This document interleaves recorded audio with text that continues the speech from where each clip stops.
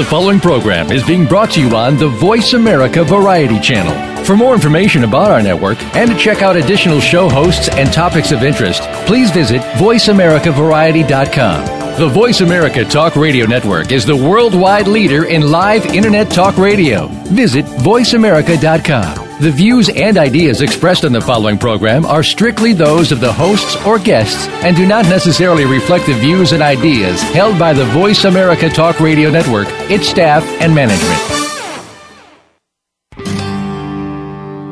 Good night. Welcome to the Kathryn Zox Show. This informative and entertaining show will start your mornings off on the right foot. Here's your host, Kathryn Zox, your social worker with the microphone. Good morning. I'm Kathryn Zox. I'm your social worker with a microphone. You're listening to the Kathryn Zox Show on VoiceAmericaVariety.com and World Talk Radio. Joining me this morning is Dr. Jeffrey Foote, Ph.D., co-founder and executive director of CMC. CMC stands for Community Reinforcement Approach and Family Therapy and Family Training Craft. He is a former psychologist for the New York Mets and is author of Beyond Addiction, How Science and Kindness Help People Change. Welcome to the show, Dr. Foote. Jeffrey, nice to have you on this morning. Thanks a lot. Thanks for having me here. Well, your book and approach has been described as one of the most important new resources for the millions of families, and unfortunately there are millions of families struggling with drug and alcohol problems, and of course all the hopelessness and the helplessness that goes along with it. So, and I'm, as a social worker, obviously I am very familiar with this, and just to give you some background, I did work in an alcoholism treatment center for probably 10 to 12 years, about 20 years ago, so I am familiar with the problem. You have a very unique approach, obviously, to working with individuals who suffer from drug and alcohol addiction, but it's not just the individuals you work with, it's also the families. And somehow in the past, in terms of how we have dealt with families who have a loved one who is suffering from alcohol or drug addiction, we kind of leave the families out of the picture. So we'll start with that. Yours is a very unique approach, and why is it different? Well, really, the way you just described it, I think, is a great starting point to talk about it, because it's we wrote the book for families. We run a treatment center in Manhattan and now an inpatient rehab up in Massachusetts, which is the Center for Motivation and Change, and we deal with lots of people. We have a fairly large center in both places.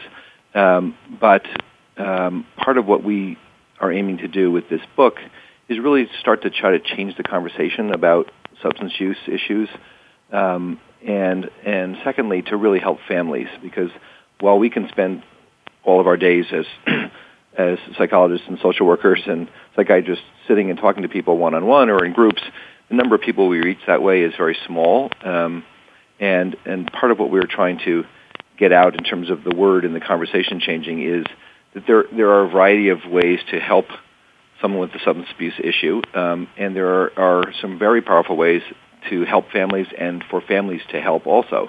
And Jeffrey, let's talk about also, maybe we should just give some statistics, because this is a huge problem. Yeah. And the statistic I have here is that addiction impacts 1 in 4 families in the United States. That's a lot of people. And so if it's 1 in 4 families, you're talking not just about the individual, you're talking about the individual, the parents, the children, the siblings, spouses, friends, grandparents, all of the significant others in the family. And so all of those destructive behaviors that go along with addiction affect all of these people. So, Yeah, it's one of those things where, it's literally the conversation you would have with anybody where there's that feeling of like, well, everybody knows somebody, and, my brother his wife has a problem, or, it's never very far from a given conversation if you scratch beneath the surface. The other numbers I would throw out are, there are diagnostic rules for who's having a severe problem and who's not. And if you just look at the category of abuse and dependence, which is the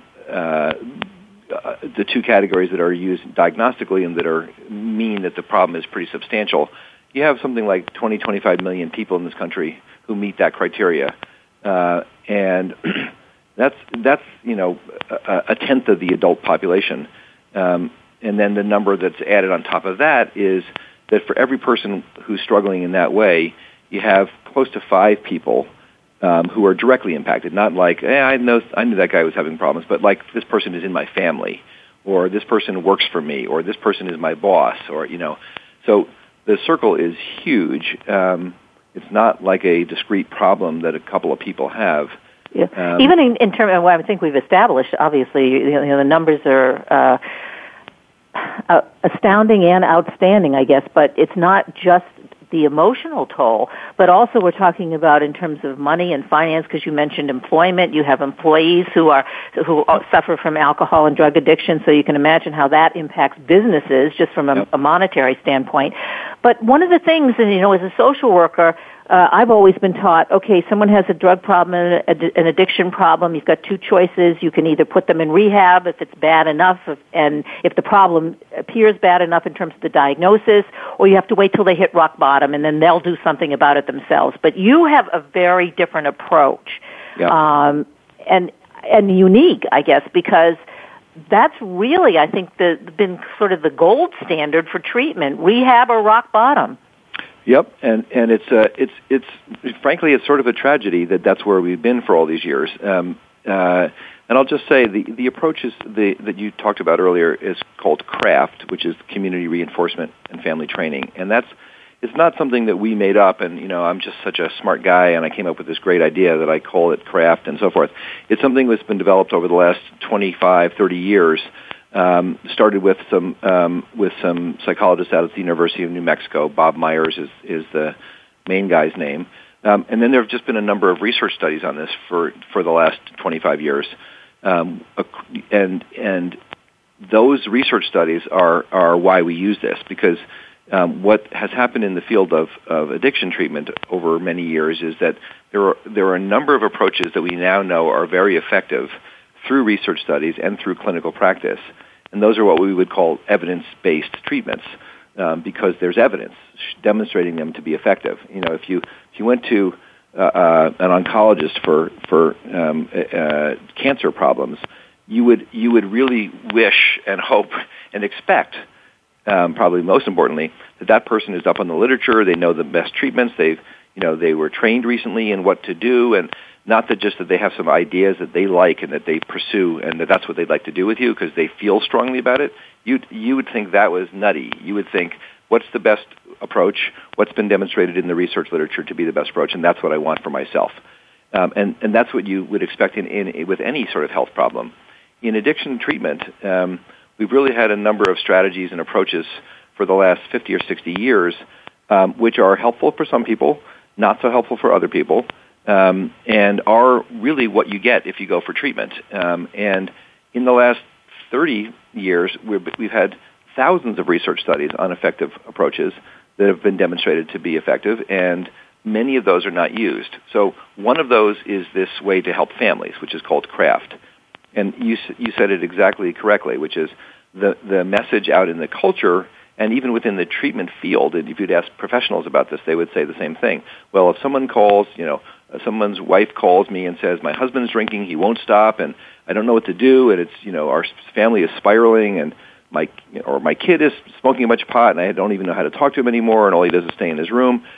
And what are people told? And you said it exactly right, which is you're told either to detach with love, that's one of the ideas, and let them hit bottom because you can't have any impact on them, or to intervene in some dramatic way, like a intervention you would see on TV with lots of tears and door slammings and lots of drama. And what we know now from all the evidence is that neither of those is actually particularly helpful, and that there are other strategies that families can use that are incredibly helpful, and that are not about detaching or stepping away. And I guess the really positive part about that, in addition to the fact that it's an effective way to help somebody decide to make some changes, is that it's really harnessing this huge power of the family.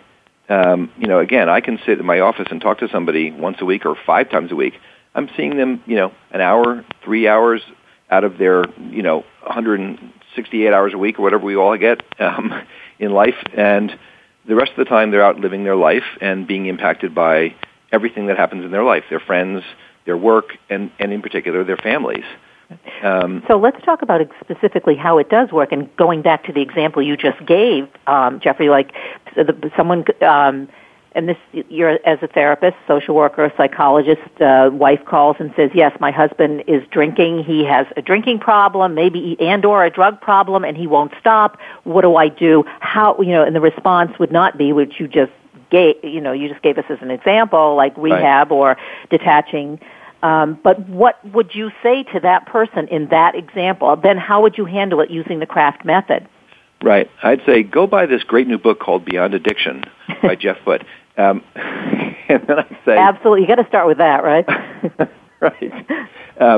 Actually, I probably would say that, or I would say go buy Bob Meyer's book, Get Your Loved One Sober, which talks about craft also. Either one are fine resources to just help people start to get their head around this in a different way.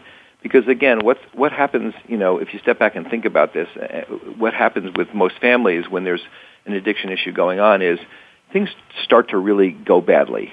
There's deception because people don't like to talk about what's really going on.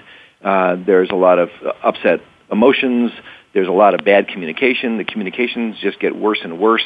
So there's a lot of yelling or a lot of shutting down or there you go again and, I asked you not to do this and senses of betrayal. I mean, the emotional stuff is really, really bad, and anger and guilt, and and families react in such a strong way. I mean, they feel guilty that somehow they could have prevented this, and one of the big ones is they feel shame. They don't want to talk about it with other people.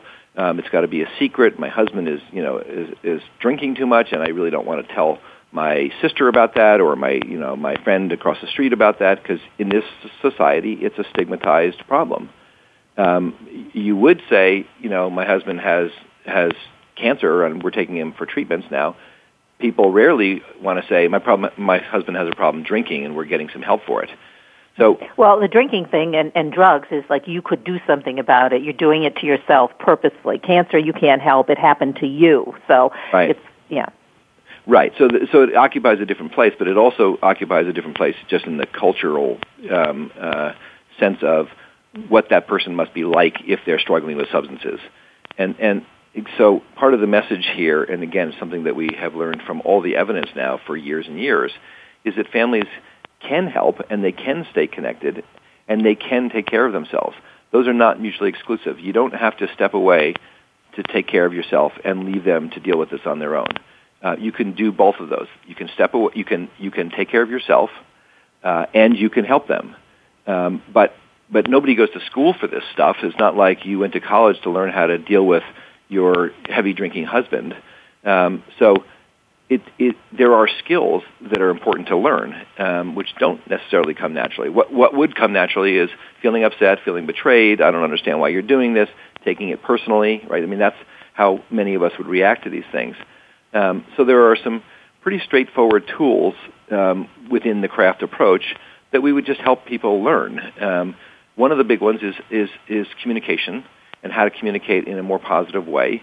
You're feeling bad, you're feeling upset, so you're likely to go to the negative side. How do you step away from those fights, step away from the negativity, and be able to focus on talking to your husband, son, father, whoever it is who's had this problem, in a more positive way that's going to change the whole feeling of the household. I want to give you I want to put as social workers put a face on it. Let's give another example and be even more specific. You have the wife calling up and talking about her husband abusing alcohol.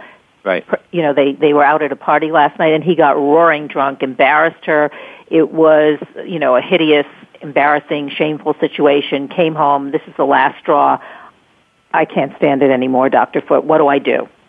Right. So in that case, it's very helpful for people who are in that situation to get the message early on that taking care of themselves really does matter. And that is one of the overlaps with an approach like Al-Anon, for instance, which really tells people to step away and take care of themselves. That's a very positive thing to tell people. It's very important. We use the analogy of the oxygen mask in a plane type of thing. Like if there's going to be a lack of oxygen, you got to put the oxygen mask on yourself first, so that you don't pass out. You can't help anybody if you run out of fuel yourself. Mm-hmm. So that's an important message.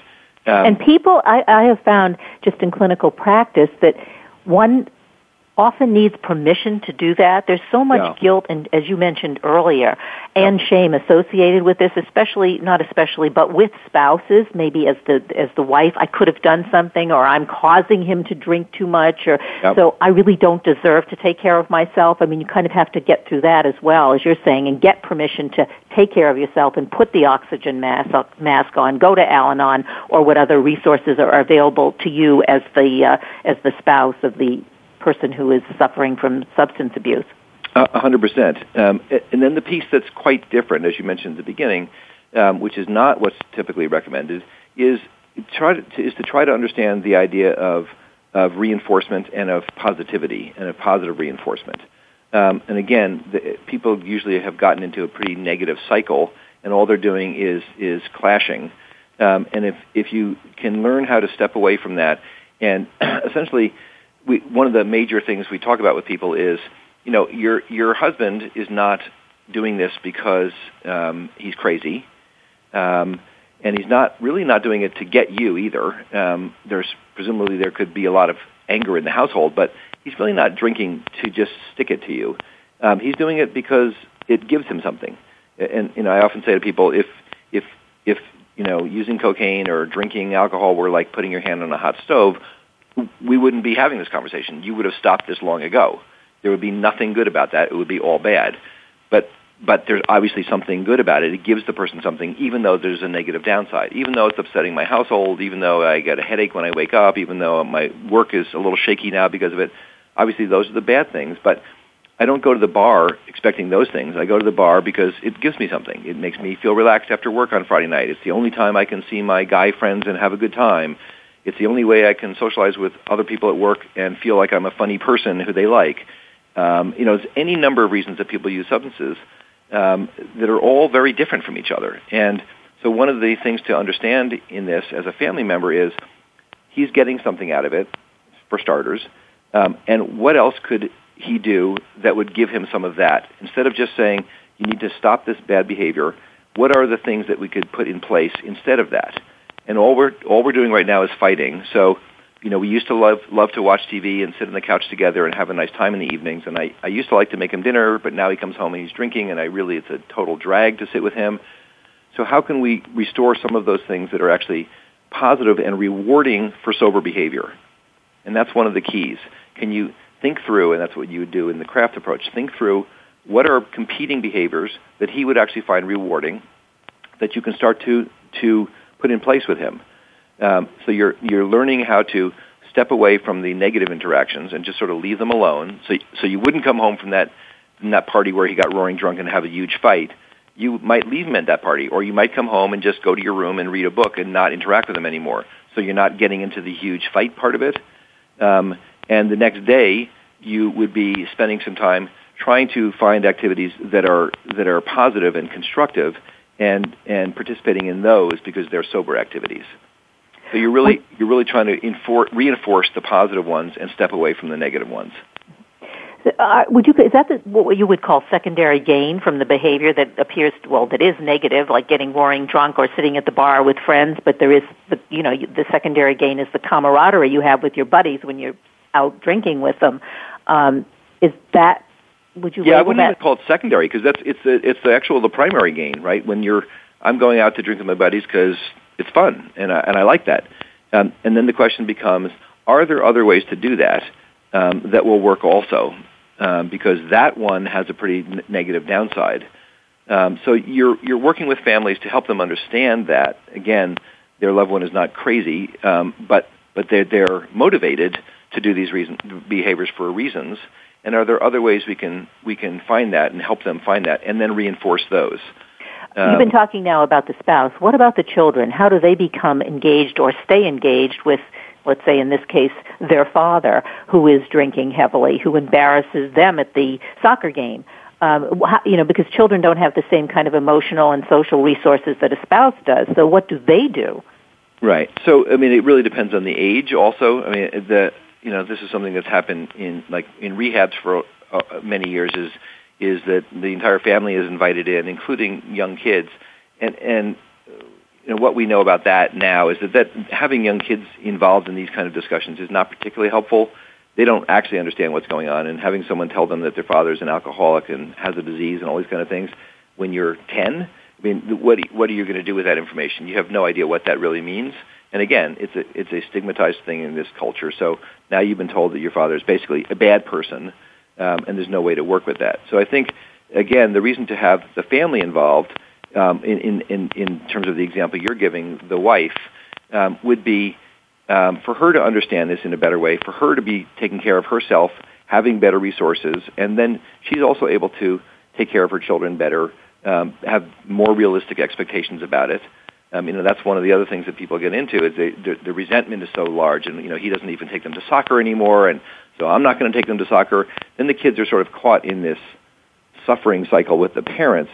If you can take one of those people, one of the adults out and say, look, you need to be the adult here, and you need to take care of yourself, and you need to not run out of gas, because yes, your husband is not actually doing so well, and he's not going to be a great participant right now. So you need to realistically assess that, and you are going to be the one on duty for this part of the world right now, which is your kids. Can we switch the scenario okay, we've been talking about the father or the spouse who has a substance abuse problem. What about, and as you said in the very beginning of the interview, we've all been touched by it. I mean, I can name you 4 friends who have adult children in their late 20s or early 30s who who have substance abuse problems, severe substance abuse problems, drugs and alcohol. And so you have the parents, and you have adult children, and who have substance abuse problems. How does that work in terms of your approach? Right. So I'll just quickly outline we have a variety of tools, by the way. One of them is the book, the Beyond Addiction book that you talked about at the beginning. There's a couple other things that we have, and I'll just say our website, which is motivationandchange.com. There's a couple of other written tools there which are briefer than the book, for spouses, which is called the Partner's 20-Minute Guide, and for parents, which is called the Parents' 20-Minute Guide. It's meant to be more of a workbook, more of a very practically focused, how to practice communication skills, how to practice self-care, and all these strategies that are part of craft. And those are very good resources, I think, for those specific situations. And you're bringing up, part of the reason I'm bringing that up is because we are in the middle of doing a national level training with the partnership at drugfree.org for parents, to be coaches for other parents. And it's training these parents in craft strategies so they can help other parents. Because again, one of the things that happens is, parents and families get into these situations and they're desperate and they have no idea what to do. And they get, you get a lot of advice, you get a lot of suggestions, you get told to detach, you get told to get them into rehab and that's all you can do, or you get told, as you said before, let them hit rock bottom. And it becomes this sort of a monotone of there's only one thing to do, and it's sort of a tough love approach, and they have to figure it out themselves. But it turns out to be, parents don't really resonate to that idea. Parents, they don't want to detach from their 15-year-old or even their 20-year-old. It doesn't feel right. So when you can give them tools to stay connected and work in a much more positive way, which is what craft is about, they're delighted to do that because that's really where their heart is in the first place. The other thing that you hear, and you've been in this field and you have heard these terms a lot too, the idea of enabling, the idea of being codependent, that's become kind of just this widely accepted idea of if you're a family member, you must be enabling somehow, or you must be codependent somehow. And it's even sort of talked about like it's a separate disorder now, that families must have these behaviors if their kid is struggling with opiates or their husband is drinking or whatever the problem is. And those kind of labels really also kind of add to the shame for families. And so many people have come into my office and they say, I know I'm enabling him, or I know I'm codependent. I have to, and my response is typically, I don't even know what you're talking about. I mean, you love your child. You've been very supportive. Being supportive is not enabling. Being supportive and loving is not codependent. That's a natural response as a parent or as a spouse or as a family member of any sort. And staying involved can be very powerful and very helpful. You have to think through how to do it in a way that's not facilitating them using some more, but just the fact that you're staying attached doesn't mean you're enabling. And that's the thing that families really struggle with, that they've been told over and over again, you have to step away, you have to let them hit bottom. And it's not true. Do I make waffles for my child on Sunday morning? Am I enabling him? Why would that be enabling him? You're helping him start off his day in a positive way. You're being loving. He's not high. And that's what we talk about a lot in craft. What you want to do is reward the positive behaviors. So the times that person is not high or drinking, those are good things. So if there's ways to find, if there's ways to note that, acknowledge it, reinforce those positive behaviors. Oh, he actually made his bed this morning. He actually got to school on time. He actually came home from school and he wasn't stoned. Those are important things to be able to acknowledge, because this is not just true about addiction issues. Positive reinforcement is an incredibly powerful way to help people change. They respond to it much, much quicker, and they sustain it much longer. And in terms of substance issues, that's exactly what you want. You want them to be more open to hearing what you're saying, and you want them to take it in and sustain those changes, because it's a long-term issue. So if you can use these more positively reinforcing approaches, you really do get them to hang in there with you. You really do get them to listen better, consider things more easily, and then start to make those kind of changes. We've gotten into the blame game, whether we're blaming the person who's drinking or doing drugs. We also then, as you just described, as the codependent person, we're blaming them also for the behavior. So, and none of that is positive. You want to reinforce positive behavior. But we have a couple minutes left, so Dr. Foote, tell us, what about statistics? I mean, how has this, this has been going on, as you say, for many years, the research and the science in terms of how this stuff works. But do we have actual statistics that say, hey, if you take this approach, you're going to get a better outcome than the traditional approach? We sure do. I mean, and then again, that's why the evidence matters so much. Really, when you look at it, if you went to an interventionist's website, every one of them says 95% success rate, this kind of stuff. What we know actually from the research is that that's not true, and that when you do these things in controlled trials, head to head, level the playing field, that craft across probably 10 to 15 clinical trials has an engagement rate, meaning the degree to which the family is able to have their loved one decide to go to treatment is in the 65 to 75% range, which is extraordinarily high. I mean, that's just a great outcome. That over 2/3 of the people who do this end up getting their spouse or child or loved one into formal treatment. And what we know about interventions is that the real numbers, when you put them in clinical trials, are more like anywhere from 0 to 30% engagement rates. And that's pretty miserable. And so, again, if you just look at the facts, you realize there is an approach that's actually incredibly powerful in terms of motivating the substance user to make changes. It's also something that families and loved ones resonate to, because it's a much more positive approach. It doesn't leave them out. It doesn't tell them, let them go, let them hit bottom. So they feel involved, they feel empowered, and it works, which is the best news of all. Yeah, that is the best news of all. We have to say goodbye, so I want to make sure, because it does work.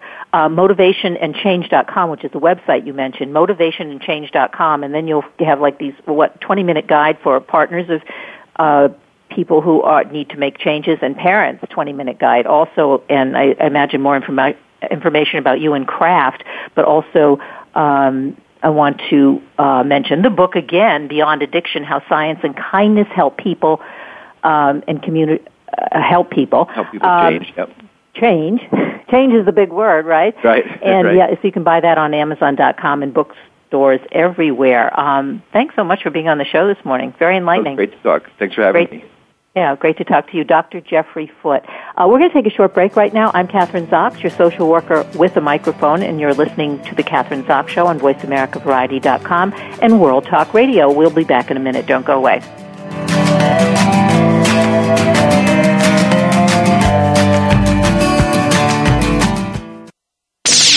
The Internet's #1 talk station. #1 talk station. VoiceAmerica.com. Want to know what's going on behind the scenes with your favorite Voice America Talk Radio Network host? How about what's new with our network? Make sure you check out the iRadio blog, a look at what's hot at Voice America and beyond. Visit www.iradioblog.com today. Get the inside scoop on every channel on our network, including breaking news, featured guests, blog posts from our hosts, and much more. Make sure you sign up for our newsletter for even more inside action. Visit iradioblog.com today and stay connected. Now there's a new destination for video content, voiceamerica.tv. Just like our radio channels and so much more. Voice America Variety, Health and Wellness, Business, Sports, Green Talk, Power Up Motorsports, and Seventh Wave Network now have their own video channel components. Plus, check out exclusive programming, including movies, music, educational courses, science and history, current events, and short features. High-definition, premier quality programs available 24/7. voiceamerica.tv. If you think you've seen online TV like this before, let us surprise you. If you hear a dog barking or an angel singing, then you know that you are listening to Waking Up in America. Heard every Wednesday at 3 Pacific Time, Valerie Kirkard and all of her friends will bring you powerful and humorous discussions that raise thoughts and give you insight on how to live your life to its fullest potential. Adventure is always a must on Waking Up in America with Valerie Kirkard every Wednesday at 3 Pacific. The Internet's #1 talk station. #1 talk station. VoiceAmerica.com.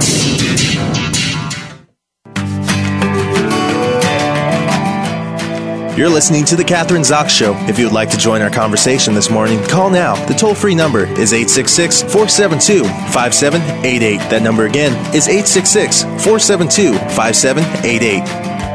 We're back. I'm Kathryn Zox, your social worker with the microphone, and you're listening to The Kathryn Zox Show on Voice America, Variety.com, and World Talk Radio.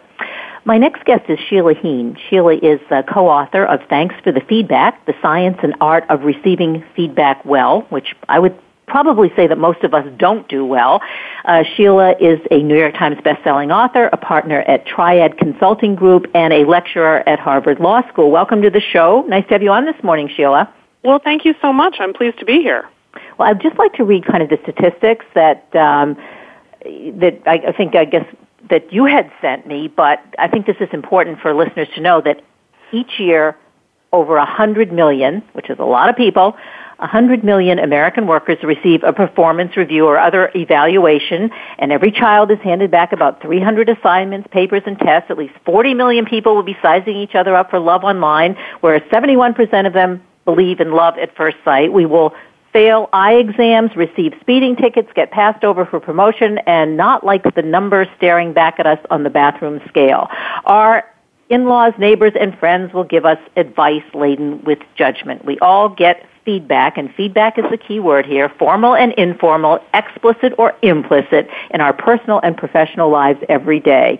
So in your book, Thanks for the Feedback, you are going to teach us how to turn these evaluations, advice, criticisms, and coaching into productive listening and learning, which most of us just don't do. We often just turn away. We get feedback. I know myself. I get angry. I start blaming the person for criticizing me. You know, all of the stuff, obviously, that you've heard, but that's really not the healthy thing to do.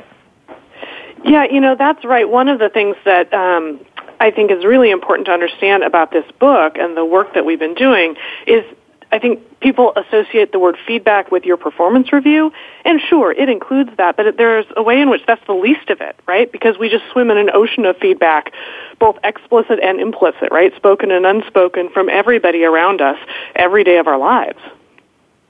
You know, every day of our lives, we get it from our in-laws, we get it from our spouses, we get it from our kids, we get it at work, but why do we find it difficult? Of course, I think this is obviously part of the crux of your book. I mean, why is it difficult for us to accept feedback? What's the process? What gets in the way of us even listening? Maybe it may not necessarily be positive feedback, but sometimes we don't even give it a chance. I think that's right. And the bottom line is that feedback really sits at the crux or the intersection of two core human desires. On the one hand, we really do want to learn and grow. I mean, human beings are wired for that. It's a big piece of what gives us happiness and satisfaction in life. You can see that in the research about happiness. And it's why we take up hobbies in retirement. Like, it's why otherwise normal people stick with the game of golf. That occasional good round fools us into thinking that we're getting better, and that's really fun. The problem is that there's a second core human need, which is the need to be accepted and respected and loved the way we are now. And the very fact of feedback suggests that maybe how you are now isn't quite A-okay. And it may also be why the people closest to us, right, our spouse, our kids, our in-laws, their feedback is most upsetting, right, because they're the people from whom we most want that acceptance of who we are and how we are. Well, you talk about that there are 3 ways in which feedback can push your buttons. And any one of those groups that we just described, spouse, partner, boyfriend, girlfriend, kids, can push those buttons. So what are those buttons that they push when they give us feedback? Yeah, great question. So that tension between those core human needs isn't going to go away. There's no magic wand that we can wave. And so really step 1 in getting better at receiving feedback, and we really think that it's a skill that you can actually learn and get better at. Step 1 is just to pay attention to and understand your reactions. Now, you would think that there are a million different kinds of feedback and there are a million different reactions, but in fact, you can pretty neatly categorize all of them into 3 key triggers that we have when we get feedback. The first is what we call truth triggers. The minute someone says something, we want to decide, is this true or not true? Is this right or is this wrong? And if I can find something wrong with it, then I can set it aside and relax and move on with my life. And so let's give an example of that. I like examples as a social worker. Okay, I'll give myself. I have 3 kids who are early 30s, and so they'll start giving me feedback about what kind of a parent I was and how that affected them. And if it's negative, this as you described. This kind of truth trigger. Well, if they're criticizing me for something that they, feel that I did to them when they were younger, and I could have done something differently, I'm like, whoa, is that the truth? Or so yes, in that exactly. Kind of yeah. So they'll say to you, Mom, I just don't think that you were that attentive, or you weren't present, right? And immediately that is so threatening to the story we tell about who we are, being a good mother, that we're incented to react to what's wrong with it. And, you can tell me the things that come to mind for you. What's wrong with it? Well, what about all the things that I gave up to be there for you? And I can think of 100 or 1,000 examples of that. And by the way, I can't believe you're saying this to me now, over Thanksgiving dinner or in front of so-and-so. So we not only find things that are wrong with the feedback itself, but also how they gave it, when they gave it, why they're giving it, right? You're just upset with me because, I couldn't fly across the country to come to your, dinner party.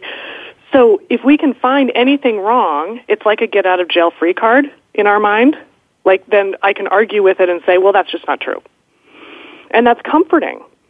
The problem is that there's always something wrong with the feedback they're giving you. There's always something they don't understand about the pressures on you when they were small. And it could be that the feedback is 90% wrong. But that last 10% might be something that they really want you to hear. And so one of the things that we recommend is don't decide immediately whether it's right or it's wrong. And assume there's going to be lots that's wrong with it. And so just to make yourself feel better, you can make a list. I find this very emotionally satisfying. I'm going to make a list of everything that is wrong with what you just said to me. And so, I'm upstairs after the dinner party making that list. Is this a list that you share with them? Do you share the list? Because you're going to write down, let's say, the 90% of the stuff that's wrong. I mean, my response is usually just to kind of add to what you're saying. I'm thinking, well, you didn't really have all that. You don't know what was happening in my life at the time, why I couldn't go to that soccer game or why, whatever. But so Yeah. I think that's right. So I think don't decide whether you'll share it when you make the list. Because if you're deciding, this is what I want to tell them, you'll actually edit yourself. Instead, just make the list for yourself first. Then you can decide whether and which parts of it that you might want to share. But I think it's just satisfying and comforting to say, well, okay, let's talk about all the things that are wrong. I'm going to make a list right here. They had no idea what was going on in my life. They told me at the time they didn't care about the soccer game, so what was I supposed to believe, et cetera, et cetera. But now I actually have to step across and make a second list. And the second list is there anything that might be right with this feedback? And, it may just be 5 or 10%, but if what they're trying to get me to hear is there were times when I felt lonely as a kid, okay, that's something maybe I do need to hear, and that might warrant another conversation. Now, by the way, I want to be really clear. When we say receiving feedback well, it doesn't necessarily mean you have to take the feedback. In other words, at the end of the day, once you've understood it, you might decide, I don't think this is a priority right now, or I'm not going to be able to change it, or whatever. And, in fact, there's a whole chapter on boundaries, because there are times where receiving feedback well means protecting yourself from relentless criticism. And so in Chapter 10, we talk about situations where you may need boundaries and then how to put those boundaries in place. And doing all of that, it goes back to the first thing that you said, then that allows us to learn and grow. If you do this, as you're describing it, if there's 90% of, you go upstairs and you write down a list of 90% of what the feedback isn't true, but 10% is. But if you can embrace that, then you can grow, as you say. Which is really important. And then and setting boundaries and protecting yourself, because all of that contributes to your own emotional growth, and also the growth and the connection with whomever is giving you the feedback, whether it's your kids or your spouse or I suppose even your employer. Yes. It will mean that you'll have a better conversation about it. Once you get practiced at it, you can actually do it more easily in the moment, right? You can notice, okay, as they're telling me this in my performance review or whatever, I'm reacting to all the ways in which this is just not right, this is wrong. But let me just listen for a moment to think, is there anything that they're telling me that's right? And do I want to ask any questions about that? So a lot of the end result of getting better at receiving feedback is actually just having better quality conversations about it. And that has a huge impact on the relationship. The marriage research out there from John Gottman up in Seattle, who studies marriage, shows that spouses' willingness to take input from their partner, to be influenced by them and to take coaching, is a key predictor for healthy, stable marriages. And that's interesting, since often when your spouse is complaining about those same character traits that they've been complaining about for years, we don't think of that as feedback. We think of that as them just being annoying, right? But how we respond to that feedback, we think about it as criticism. I think the word criticism keeps coming. You're criticizing my person. You're criticizing my abilities. And so it just, as you say, it just pushes your button. It pushes one's buttons, and you just can't listen to it. You can't hear it. Yes. And so this is a really key thing to understand, which is that when we use the word feedback actually includes 3 very different kinds of things. The first is appreciation. Appreciation just says, I see you, I get you, you matter, right? With little kids, this is right on the surface. Mom, look, I brushed my teeth. It's like, great, you're 12. Good for you. But I don't think we ever outgrow that need to be seen. And sometimes at work, when people say, I wish I got more feedback around here, what they really mean is, I wish people noticed that I work here. It's a key piece of what keeps us motivated. The second kind of feedback is coaching. I have a suggestion. I'm going to try to help you get better at something. But the third kind is evaluation, assessment, or appraisal, or judgment. Here's how you rank. Here's how you stack up. In personal life, where is this relationship going? Where do we stand? That's the most emotionally loud. And criticism is often evaluation or judgment, like you're a terrible person, implied because of the following criticism. But what they're really trying to give you is coaching. And so we're reacting to the judgment packed in, but what they're really trying to say is, I wish you would do this differently, or this has a bad impact on me, or I find this frustrating. And so criticism is this funny hybrid of evaluation and judgment combined with implicit coaching. And we react to the judgment, naturally. Sheila, what about as one ages? I'm part of the baby boomer population, and I find now very often that friends or family as one ages become, and maybe myself as well, more resistant to listening to feedback. I'm going to call it feedback because still viewing it as criticism. There becomes kind of a rigidity in the way you accept this feedback, as it doesn't necessarily have to be, obviously, as you point out in your book. But why does that happen? Oh, that's a great question. And, I have had people observe both things. In other words, like you, that, well, you can't teach an old dog new tricks, and sometimes the feedback you're giving me is based on things that happened years ago, right? So that's upsetting because I can't change it. And it suggests that not only am I not okay the way I am now, I've never been okay the way I've been now. So that the stakes are higher in long-term relationships. But I've also heard people say, actually, as I've gotten older, I've gotten a little bit better at feedback because I have perspective to say, okay, well, this one thing isn't such a big deal, right? I mean, I think I was more brittle around feedback as a young professional in my 20s because whatever mistakes I made or ways in which I disappointed myself or someone else were sort of a bigger piece of who I was. And now that it's a number of years later, we won't specify how many, a couple decades later, it's like, okay, I've learned that I do make mistakes, and the question is, can I learn from those mistakes? Can I make those mistakes right with this person? And it's not such a big deal. It's a natural part of trying to push yourself and keep getting better at something. You also have a history of successes. So if someone is giving you feedback, well, you can put that in more of a context. Is that what you're saying? Maybe you've had 20 years of whatever you've been doing, and it's worked well in most cases. So you're not as vulnerable to the feedback. Yeah, I think that's right. And that actually brings us circling back around to the other two triggers, because earlier we were talking about there are three key kinds of triggers that we react to. The first is truth triggers. Another one is what we call identity triggers, or sort of the challenge of being me. And if you look at the neuroscience, what you find is that people's sensitivity to feedback, meaning how far they swing emotionally and how long it takes them to recover, it can vary by up to 3,000%.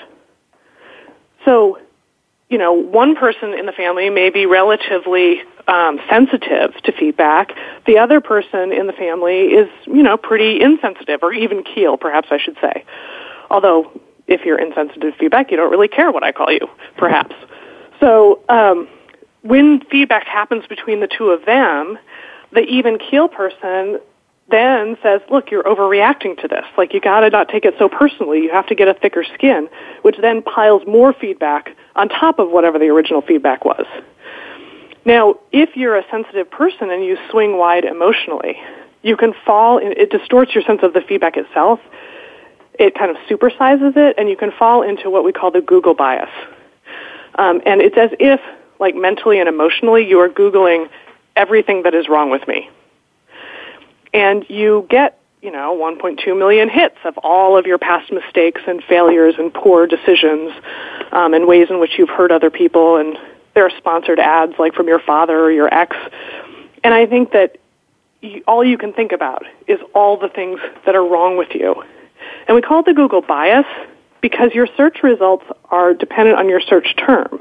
You didn't search for things I'm handling relatively well, which would give you a more balanced picture, right? You'd get 5 million hits on things that you're actually handling nicely or succeeding at, and that gives you a more balanced picture.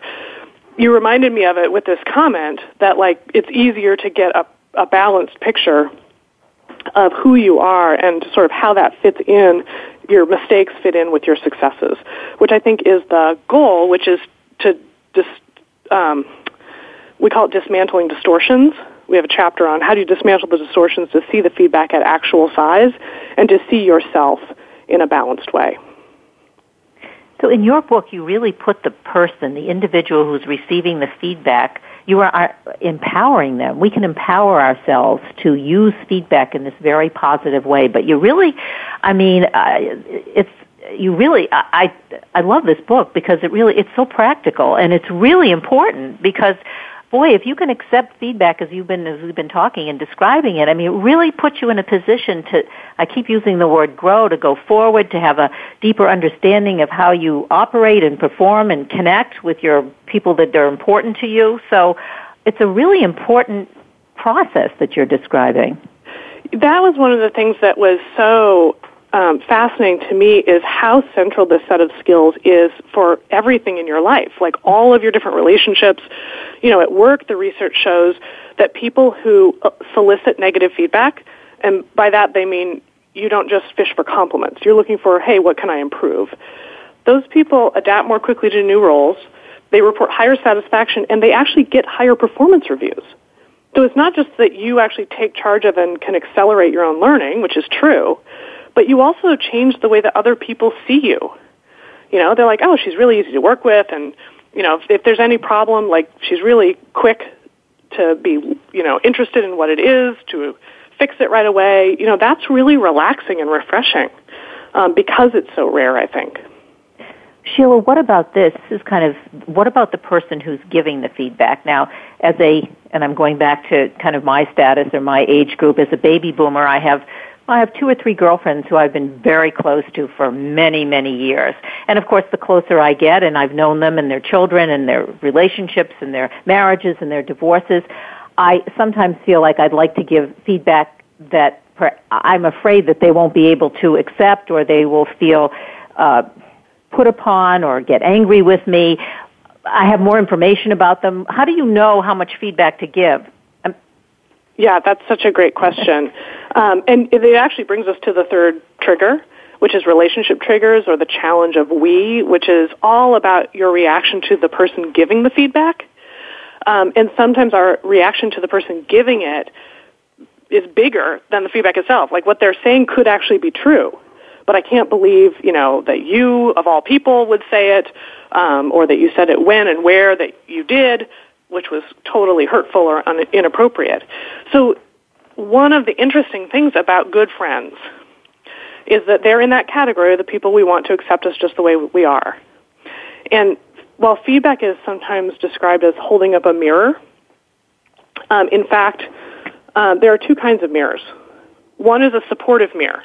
A supportive mirror shows us at our best in flattering light, right? And we need supportive mirrors to reassure us that this latest mistake or fight with our teenager isn't the whole story about who we are as a parent, right? And we cast our friends and the colleagues that we're close to at work often implicitly as supportive mirrors when we go to vent to them about a piece of criticism that we just got. But the other kind of mirror is what we call an honest mirror. An honest mirror shows you what you look like right now when you're really not at your best, and you maybe could be handling this better. And so as friends, often people come to vent to us, and they clearly want reassurance. They need the supportive mirror right now. But we're also wondering to ourselves, you know, the giver was really unskilled and had poor judgment about how they told you, but, like, they're not totally wrong. You know, like, I could be an honest mirror for you right now if you gave me permission, but without that permission, for us to suddenly switch to be a supportive mirror can really feel like a betrayal to them, I think. Yeah, well, I'll give you one. We only have a few minutes left, but this is fascinating, but I have an example. I mean, I have a girlfriend going through a divorce, but it's been 5 years since the divorce, but she's still going over the same issues with her ex-husband that she did when she was married for 30 years. So my feedback was, well, you know, it takes 2 to do this dance. I mean, he can't do this unless you participate in it. And so it's not just he, it's also you. I don't know that was well received, but I had to say it. Mm-hmm. And I think that maybe casting it in the frame of, look, here's my intention, and here's the impact I see this having on you. You know, as your friend, it's hard for me to see you still in so much pain and still having the same arguments or fights or whatever the pattern is, and that's what I notice. And I've noticed a couple things that might help because I see you suffering for so long, but I don't know whether that's something that you want, right? And then see if they're ready to have that conversation. They might say, well, that's interesting, so what do you notice? But don't expect them not to be upset by the feedback. There's no magic wand. So I think the key thing is in your relationship. To be clear, my intentions are to help, but as the receiver actually knows whether what you're doing is helping or not, so that you can put the topic on the table, and then when they're ready for you to be an honest mirror, the invitation is there. I will use that advice for the next time because it will come up, and also yes, I have to be able to accept the same from my friends and family as well. Okay, 1 minute left. So the book, thanks for the feedback, The Science and Art of Receiving Feedback Well. But Sheila, what website can we go to? We can buy the book at Amazon.com, bookstores everywhere. But also, do you have a website? Does the book have a website? We do. So we have an author site. It's called stoneandheen.com, all spelled out, A-N-D, in between. And on that website, we have some resources. In another month or so, we're actually going to have a reader's guide if you want to do this with your book club or with your team at work. We'll have a reader's guide with good questions to ask so that you can talk about how you each respond to feedback and what would be helpful for other people to support you learning how to receive it better and actually take charge and accelerate your own learning and improve your relationships. Fantastic. Thanks so much for being on the show today. Great show. Thank you. Yeah, it was great. Well, we have to say goodbye. I'm Kathryn Zox. I'm your social worker with a microphone. And you've been listening to The Kathryn Zox Show on VoiceAmericaVariety.com and World Talk Radio. Have a great week, and we'll see you next Wednesday. We hope you have enjoyed today's episode of The Kathryn Zox Show. You can listen live every Thursday morning at 7 a.m. Pacific Time on the Voice America channel. Want to know more about Kathryn? Visit her website at www.kathrynzox.com. Be sure to join us next week for more interviews and great conversations with Kathryn Zox.